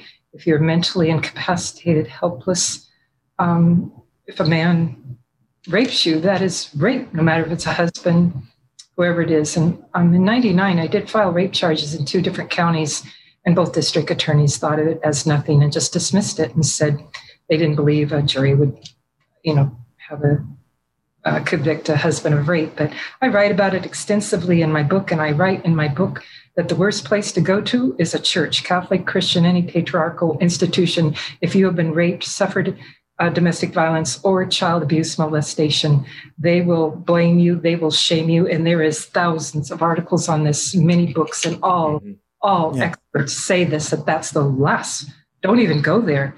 And I've received thousands of letters at my personal Facebook page, Bonshia, Making Light of the Dark, from women every day, and 100% of them have been abused or further victimized by the church, Catholic and Christian. So that is my message to the end of this day. And if people don't want to believe me, I have 20 years of letters and communication in person. And this, I'm just afraid my children operate Christian ministries, and they have supported my husband and helped him further harm me in court and personally. They were nursing infant to 17 at the time I left 25 years ago. They're 25 to nearly 41 now. And they have even gone to court with him. They even read a hate letter to me. And you asked me about my children. For nearly 20 years, I was their mother. I even did visitation every other weekend or whenever my ex and his mother would allow me to. And I was sexually assaulted on his property. I was abused. I was verbally abused, emotionally abused. I'd sometimes take a tape recorder and just punch it and say the tape's on, and it would stop it for a few minutes. But I, after 2 years, thought I have no different life than when I lived with them. And when I would see my young children, they'd scream and cry. When I'd have to drop them off, they'd tell me and my friends the abuse they were suffering. My friends wrote their phone number in their shoes. I realized I couldn't protect my children.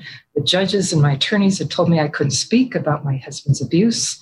And so we live in this patriarchal society that just diminishes women, diminishes us protective mothers. And nearly 1 million mothers, and I will just honor them this moment, have lost their children through family court all around the world, but in America. And we are very concerned about the mothers losing their babies at the border, and we should be, but they don't care about us. And Senator Jeff Merkley, I met with him in 2014, gave him a copy of my book. His assistant, who had been a battered divorce attorney for battered mother, Joel Corcoran, had contacted me, had read my website articles and said, you need to write a document for Senator Merkley. Tell them about your 20 years of court abuse. And I did. I spent a whole summer. Then I met with Senator Merkley at his office in D.C.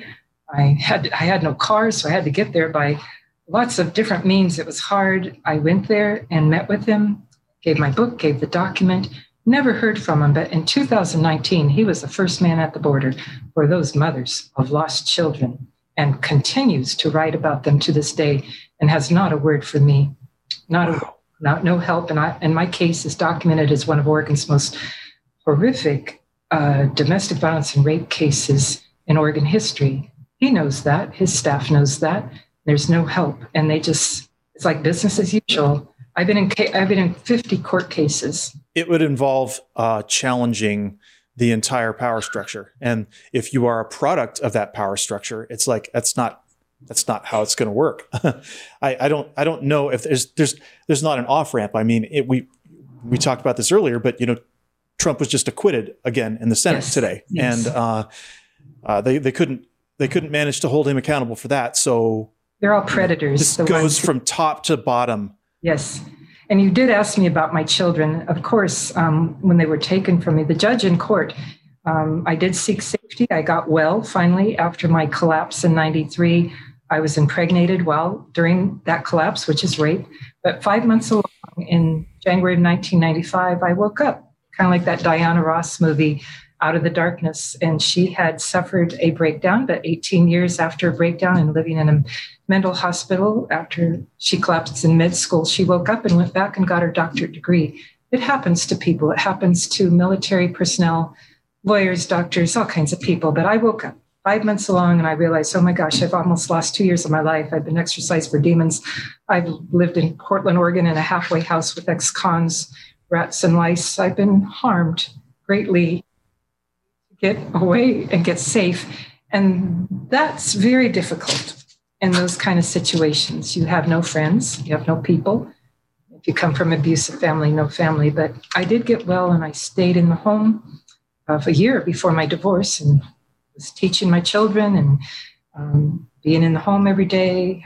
I was well, other than I knew I'd be dead soon. And my doctor, Dr. Charles South, said that to me. He said, he told me to get safe. He said, you go get the best. And he used some words I can't say, attorney you can find and divorce the words I can't say, your husband. And I then sought on a path to calling friends from my past, people I knew when I was a court reporter in Longview, adopted mother, Addie Archer, so I could go see attorneys in secret during the day with my nursing baby, have people helping and knowing what I was doing. And when I finally did it, of course, there's no help in the court systems. Of course, the judges overturned my restraining order. Of course, all the churches and pastors and church congregations supported my husband and helped him take my children from me. All those things happened. But people did come out of the woodwork. Women, my husband, who had abused in the workplace, helped hide my van at night with their husbands.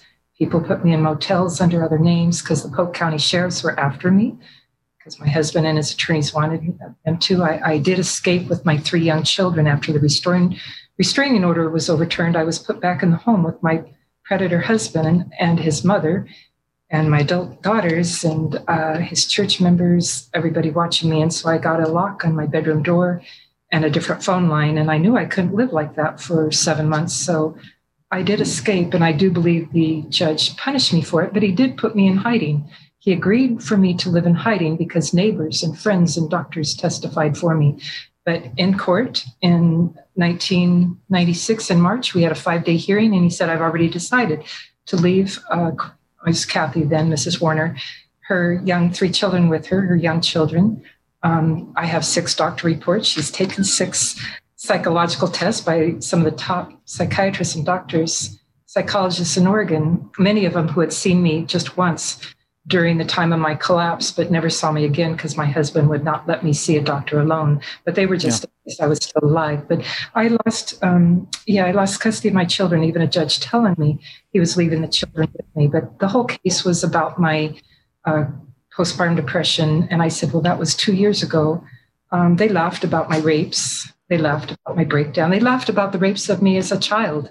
That became part of testimony. So any woman who is going to go to court, be forewarned, it'll be a witch trial. And they used to just burn us centuries ago. And now you just go through family court forever. And many of us, we end up living out of our car, which I did for 3 years. We're sued.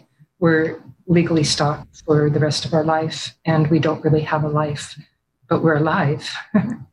Well, I want to read an excerpt from your book about this family separation, when the final point when you lost your youngest baby. Okay. And yes. you write here. I have a picture of my youngest baby, Zachary David Warren. He was a nursing baby when he was taken from me at 6 months old. So you said on March 10th, 1996, I was forced by an order of the court and by my ex-husband, his attorney, his family, and religious supporters to do something that raged against my good conscience, my common sense, and against all my motherly instincts. After a temporary custody hearing, a court order signed by Judge Norblad forcibly removed my nursing baby and 2 youngest children from me. I obeyed the court order and gave my children over to my ex-husband. I drove to the hospital, rented a breast pump, and later collapsed and went into shock. I could not understand what had happened and why. I have not yet recovered from the shock. Perhaps I never will.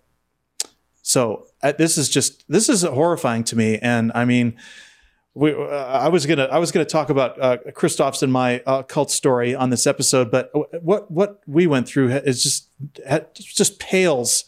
I mean, it was nothing. You know, our cult was led by my mother, who, you know, because she was a woman.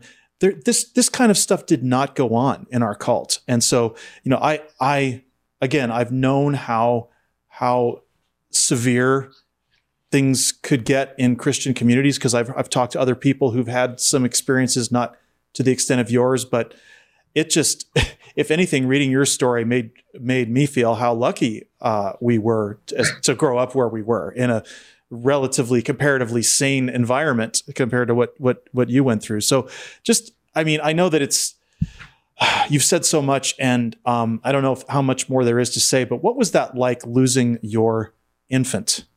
Well, I prepared myself for it. The judge that they did judge shopping. Finally, the 7th judge was Judge Alban Norblad, and his father had been a governor. He had been a judge for many years, but he was known as the hanging judge. He was horrific to youth. Sent him to McLean, which was in a very abusive youth center.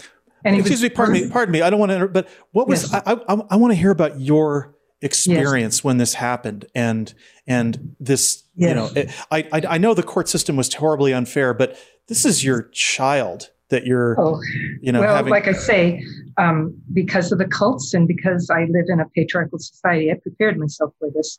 This is what they threatened through the whole family court proceedings.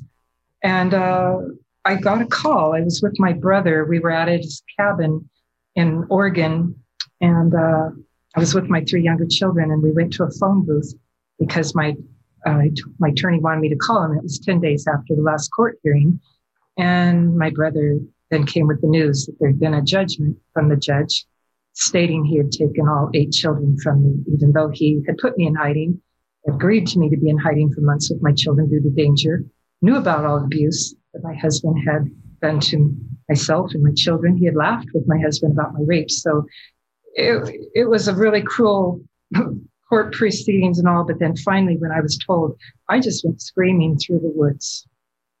There was a howl that came out of my body that I'd never heard before. And it's come out of my body since then, when I'm just overwhelmed with grief and horror. It's a soul murder, again, of my being. And there was nothing wrong with me. I was nursing my baby, protecting my children. And I passed all these psychological tests, which even those in court and the attorney said we couldn't even pass most of these either. And I just was in shock. And then I knew, well, if I try to run, I'll just be arrested, put in prison. There's no choice. I just got to obey. So I obeyed, and in shock, went and got the breast pump, and then was at a friend's house that night. And two women slept in front of the doorway at this house because I was on a breast pump. It wasn't working. I kept getting up saying, I need to go get Zachary. I need to go get my baby. And they just kept telling me to go back to bed. And I was in shock for several weeks and did see a doctor, a therapist who eventually violated HIPAA laws and was abusive. But the courts ordered me because they knew they'd probably put me in shock to see a doctor. That wasn't very consoling. He wasn't very educated about domestic violence. And so it was just me. And I just went and started looking for jobs because I couldn't live. I had no money. And so I was just expected to go get a job, and went and hadn't worked for 20 years, even though I had a background of court reporting, pilot training. I got a hostess job. My first job, I think I was paid $5.50 an hour. And then I got a job at a warehouse, lifting and loading trucks, unloading trucks at Target, and worked 80-hour work weeks, saw my children once a week when they allowed me to. Most of the time, he and his mother wouldn't allow me to. I had court order for phone contact once a week, but my mother-in-law, Helen Warner, who helped take my children from me, who lied on the stand, told the judge I had dropped a suicide note once when I was picking up my clothing. She had always hated me, and the children had been raped under her care, and my own children got raped under her care when I was ill. So she was instrumental. The church was instrumental in taking my children, but went and did all I was supposed to do, and it wasn't easy, and continued having to go to court. And every step I took was very hard. My children would talk about abuse when I'd see them, and I'd get harmed when I'd pick them up. So 2 years later, in 98, I decided, no, I need to get far away from them. And my mentors told me this, that my children were being harmed because they loved me. Well, this is when we talk about radical secularism, this kind of vile conduct where the church is literally cooperating in taking a nursing baby away from its mother's breasts. Yes. This is what we're talking about. I mean, even though these things are crimes are committed against you, crimes are committed against your children. Your children were forced to become complicit in crimes as they grew older. It's meaningless to have those laws if the state grants some kind of de facto religious exemption for churches and cults. And I also want to talk about this from a standpoint of hierarchy, okay? Because here you are, right? As long as you stay within the patriarchy, you're able to be in, your husband's beautiful home that he has and have your 8 children and the picture perfect life. But as soon as you disobey, now you're cast into warehouse job, hostessing, working 80 hours a week, living in your car, right? So this idea, they almost consider being poor to be punishment, just punishment. It is. Which is why you're never going to get laws in a country that is hardcore Christian like this. They're never going to really help the poor. No. And my children are glad that I'm being harmed. In fact, you asked me about my children now. We were close when they were younger. I was close to my children as much as you can be in that kind of environment, but I enjoyed them. They brought me joy, and I did everything I could within that environment. I even put my body in between theirs to protect them from their brutal father. I did that time and time again. My older daughters were treated more as surrogate wives. As far as reporting on me, he'd give them diamonds, he'd give them a car, he'd give them, $75 to go get their hair done, where I wasn't allowed any money, no haircuts, couldn't talk to a friend, couldn't see my family. Even in the cult, People Praise cult, my father was dying. He was in emergency care one night, and I was not allowed to go see him in ICU the night he died when I was in the community cult. And I was thankful they let me go to his funeral. Some of the community cult People Praise cult people came to my father's funeral, but they didn't look at me because they were shunning me, but they were there for my husband, who was still trying to stay in the cult. So it's been a bizarre life, but patriarchy, I tell people there's a lot of women and the mothers of lost children. There's a lot of women that we've all written, a lot of us have written books. I do want to mention one of my friends. She also agrees with all of us about patriarchy. And she wrote Nothing But My Voice, Donna Bocio, Nothing But My Voice. But we both talk about that. That's all we have left is our voice. And we will write and we will speak and we will meet with senators, representatives. But she also was harmed in the same way. And we both agree that patriarchy, we're not a part of a lot of the Mothers of Lost Children causes, because many of those women are fundamental Christians who are also racist, who are also bigoted or anti-rights against other human beings, or they're against the ERA. I cannot work with women like that. I can't. Patriarchy, until patriarchy is changed, there will be no change. It's just all a joke. As long as until patriarchy is upended, this is what it'll be for women. And a lot of women have written me from Oregon, and I told this to Senator Jeff Merkley and even his assistant this year, Jessica. I said, I get letters from women in Oregon who are battered, who have been victims, and they write me and said, I've read your book, I've read your story, I'm going to stay in this violent relationship because I do not want to end up like you, Coral. Oh my God, that's just, it's terrible. And it seems like all these organizations that they have for children are just so they can get new converts. That's the only thing they care about, children, is just to have more. It's the quiverful idea. It is. For sure. Yes. But we're really coming to the end of our time, but I wanted to talk about your last year. You were going to testify, or you wanted to testify at the Senate confirmation hearing for Amy Coney Barrett. And of course, they should have heard from you, because now all of America has been saddled with this judge for life, right? What were you going to say? What would you have said if you had the chance to testify? Yes. And I will mention to your viewers that they can go to my website of coralanikatheill.com, and the first link, and also at my blog, there's this 5-page letter to all the U.S. senators and the Judiciary Committee that I wrote and sent to on October 8th.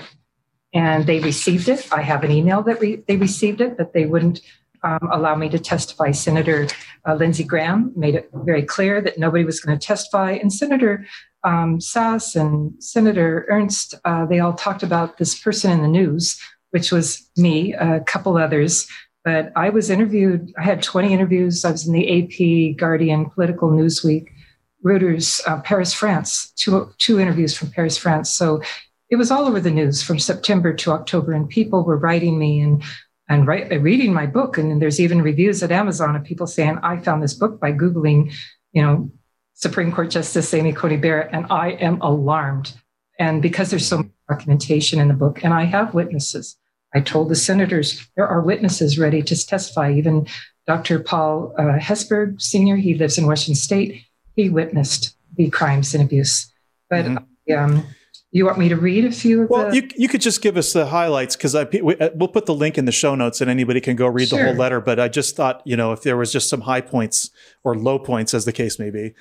Well, I just shared that I would like to testify at the confirmation hearing of Judge Amy Coney Barrett as to the oppression, abuse, and crimes that I and other women were victims of in the People Praise sect, to which Amy belongs. Although men have ultimate authority in the sect, women leaders like Amy are complicit in the subordination and mistreatment of lower status women like me.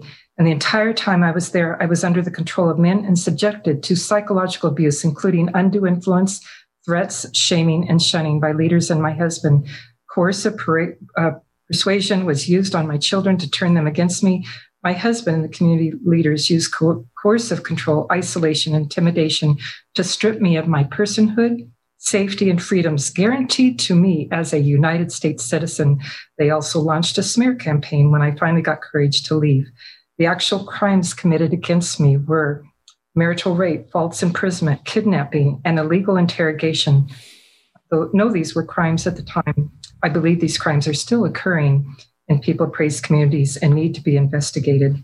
And I was told I had to obey my husband, who was my head. I was required to be a helpmeet, which is the biblical term for a wife's duty to help her husband do whatever he wants, whenever he wants. This was the main reason my husband wanted to join the group.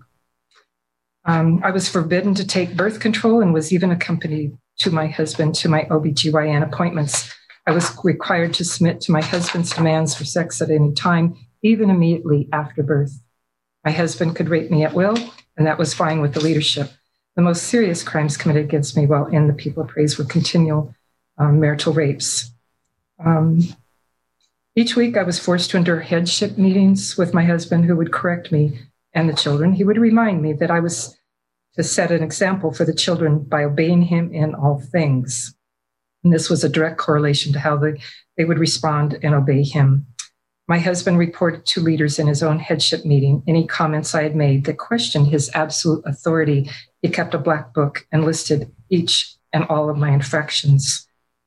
I was required to tell my innermost thoughts to the leaders and emotions to women leaders called a handmaid, who reported what I said to the male leaders and who then reported them to my husband, who could then correct me at our headship meeting. One example of oppression I endured is that after my second miscarriage and DNC surgery in the spring of 1984, I was required to attend the mandatory People Appraise Women's meeting. I was still bleeding heavily and was weak from surgery. The women wished to go shopping on a shopping excursion that evening. I shared with them that I would be unable to go shopping with them and walked out of the meeting. The handmaid of the women's group, Connie Hackenbrook, immediately called my husband and reported my disobedience. My husband called another member, Bruce Burning, to watch our 3 children. As soon as I arrived home, I was forced into a car and driven to the home of Ed Brown, my husband's head. He told me that some people like me couldn't cut the mustard, the narrow walk with Jesus Christ. I told him I was tired and wanted to go home, but it was only after several more hours of interrogation until the wee hours of the morning I was finally allowed to leave. Because I was brought and kept at Ed Brown's house against my will, and he used insults and threats during the interrogation, I believe this fits the crimes of kidnapping and illegal interrogation. The next day, the members of the community were instructed to shun me, not to speak to me. I was considered poisonous and a danger to the community and well-being, but still forced to attend meetings and women's retreats. Shunning is a cruel and humane practice within many church groups and cults, a form of silent ridicule. My crime, I was disobedient to the leaders. Wow. I go and list the many crimes that were committed. And I said, I believe crimes and the abuse against women are being committed systematically and methodically by the people of praise under the cover of religion. But this is not about religion. It is about power men are given to keep women under their control.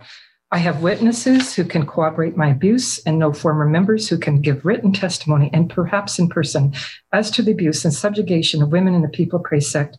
The confirmation hearing should include this testimony. I would very much like to testify to the Senate in person, as I believe the public should hear firsthand about Amy Coney Barrett's support of patriarchal ideology and resulting oppression of women. This should be a disqualifier for the highest court in the land, respectfully. Anyway, I recommend everybody read it, and I'm going to be republishing my memoir this spring and including this along with other documents about the cult. Wow, Coral, thank you so much for being with us on the Radical Secular. You are tough as nails. I so wish that you'd been able to get up there and testify. You're just an inspiration to all women. I'll keep speaking. And also, I hope my children find this video someday. I hear I have 10 grandchildren or more, but like you asked me about them, they've written me hate letters in the past, told me I'm a tool of Satan, and he'll throw me away like a dirty dish rag. And these are children in the Christian church running Christian ministries, Baseball Northwest in Oregon, and they go to many of the court hearings I've been subjected to, supporting my abusive husband and supporting him suing me into more poverty. So I hope they find this, and I hope someday they get counseling outside of patriarchy and our secrets. I hope so too. I mean, it seems to me like what I would most wish for you is that some of your children could see the light and you could have a relationship with them, at least some, or maybe even your grandchildren, right? That is correct. I don't know. You never know what will happen next. Or I know I met a lot of people in Oregon that knew them. I get letters from people that knew them as of recently, as of last month, and they walked away from this extreme fundamental Christianity and are concerned for my children. But it's been a sad journey. But I have used my journey to write many articles for the Marines and the Wounded Warriors. And I do advocate work for trauma survivors and wounded warriors I've written for Leatherneck Magazine on racism and PTSD, TBI, suicide prevention. And I now serve on the board of directors of the Montford Point Marines of America, Incorporated. And I just continue to hope to be a light and to be a voice. And I hope to talk with you all again. Thank you so much, Coral. You really, like I said, you really are an inspiration. I mean, if I needed any more reason to keep fighting and supporting strong women like you and fighting patriarchy, this is truly an inspiration. Thank you so much for being with us. Thank you. Thank you for doing this. Christoph, wow. That was a tough subject. And I'm just frankly super angry that this nightmare is probably still being repeated for thousands or perhaps hundreds of thousands of American women living in religious cults and abusive relationships justified by their religions. I know you have thoughts. I sure do, Sean. I sure do. That was a really powerful interview. A couple things come to mind is, first of all, just the strength of that woman, the strength of the human spirit, but particularly this woman. This woman she is lovely, just lovely and warm and beautiful and thoughtful and smart and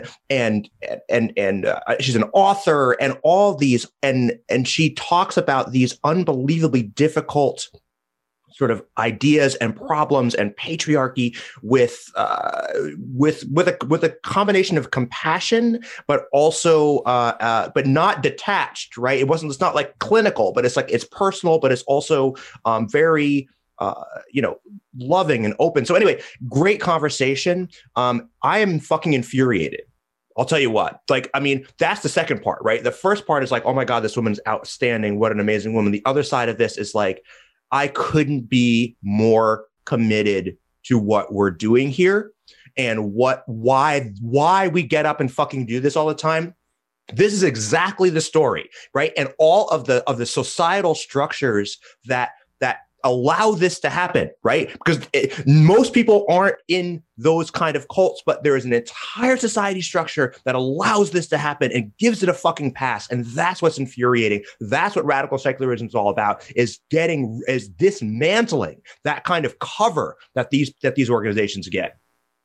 Absolutely. I mean, this is a part of the American Civil War, which is still going on. I mean, we see that the same hierarchical structures that allowed slavery are still going on. I mean, there's modern slavery in for-profit prisons, and there's slavery within homes for women. Right. And it's just like, and that's not even all of it. Like, we could just go on and on with the reforms that are needed, and all of it has to do with justice, bringing justice into these situations that are hidden and that are denied, and just bringing them to light, bringing accountability and justice, which is going to make the people who are perpetrators scream and howl, and they're going to call it cancel culture. And they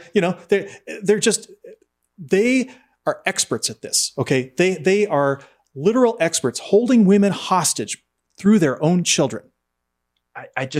Unspeakable, Sean. It's unspeakable. And people say stuff to you, people like you and people like me. Oh, take it easy. Why? Oh, why? Relax. Oh, relax. Everybody relax. But this is why you don't fucking relax. This is why we don't fucking relax, man, because our eyes are open. We see what's happening here. We refuse to turn away. We refuse to turn away. And this woman refuses to turn away as well. She refuses to turn away. And this woman has found her voice. And I am honored that we were able to help her and support her in her journey.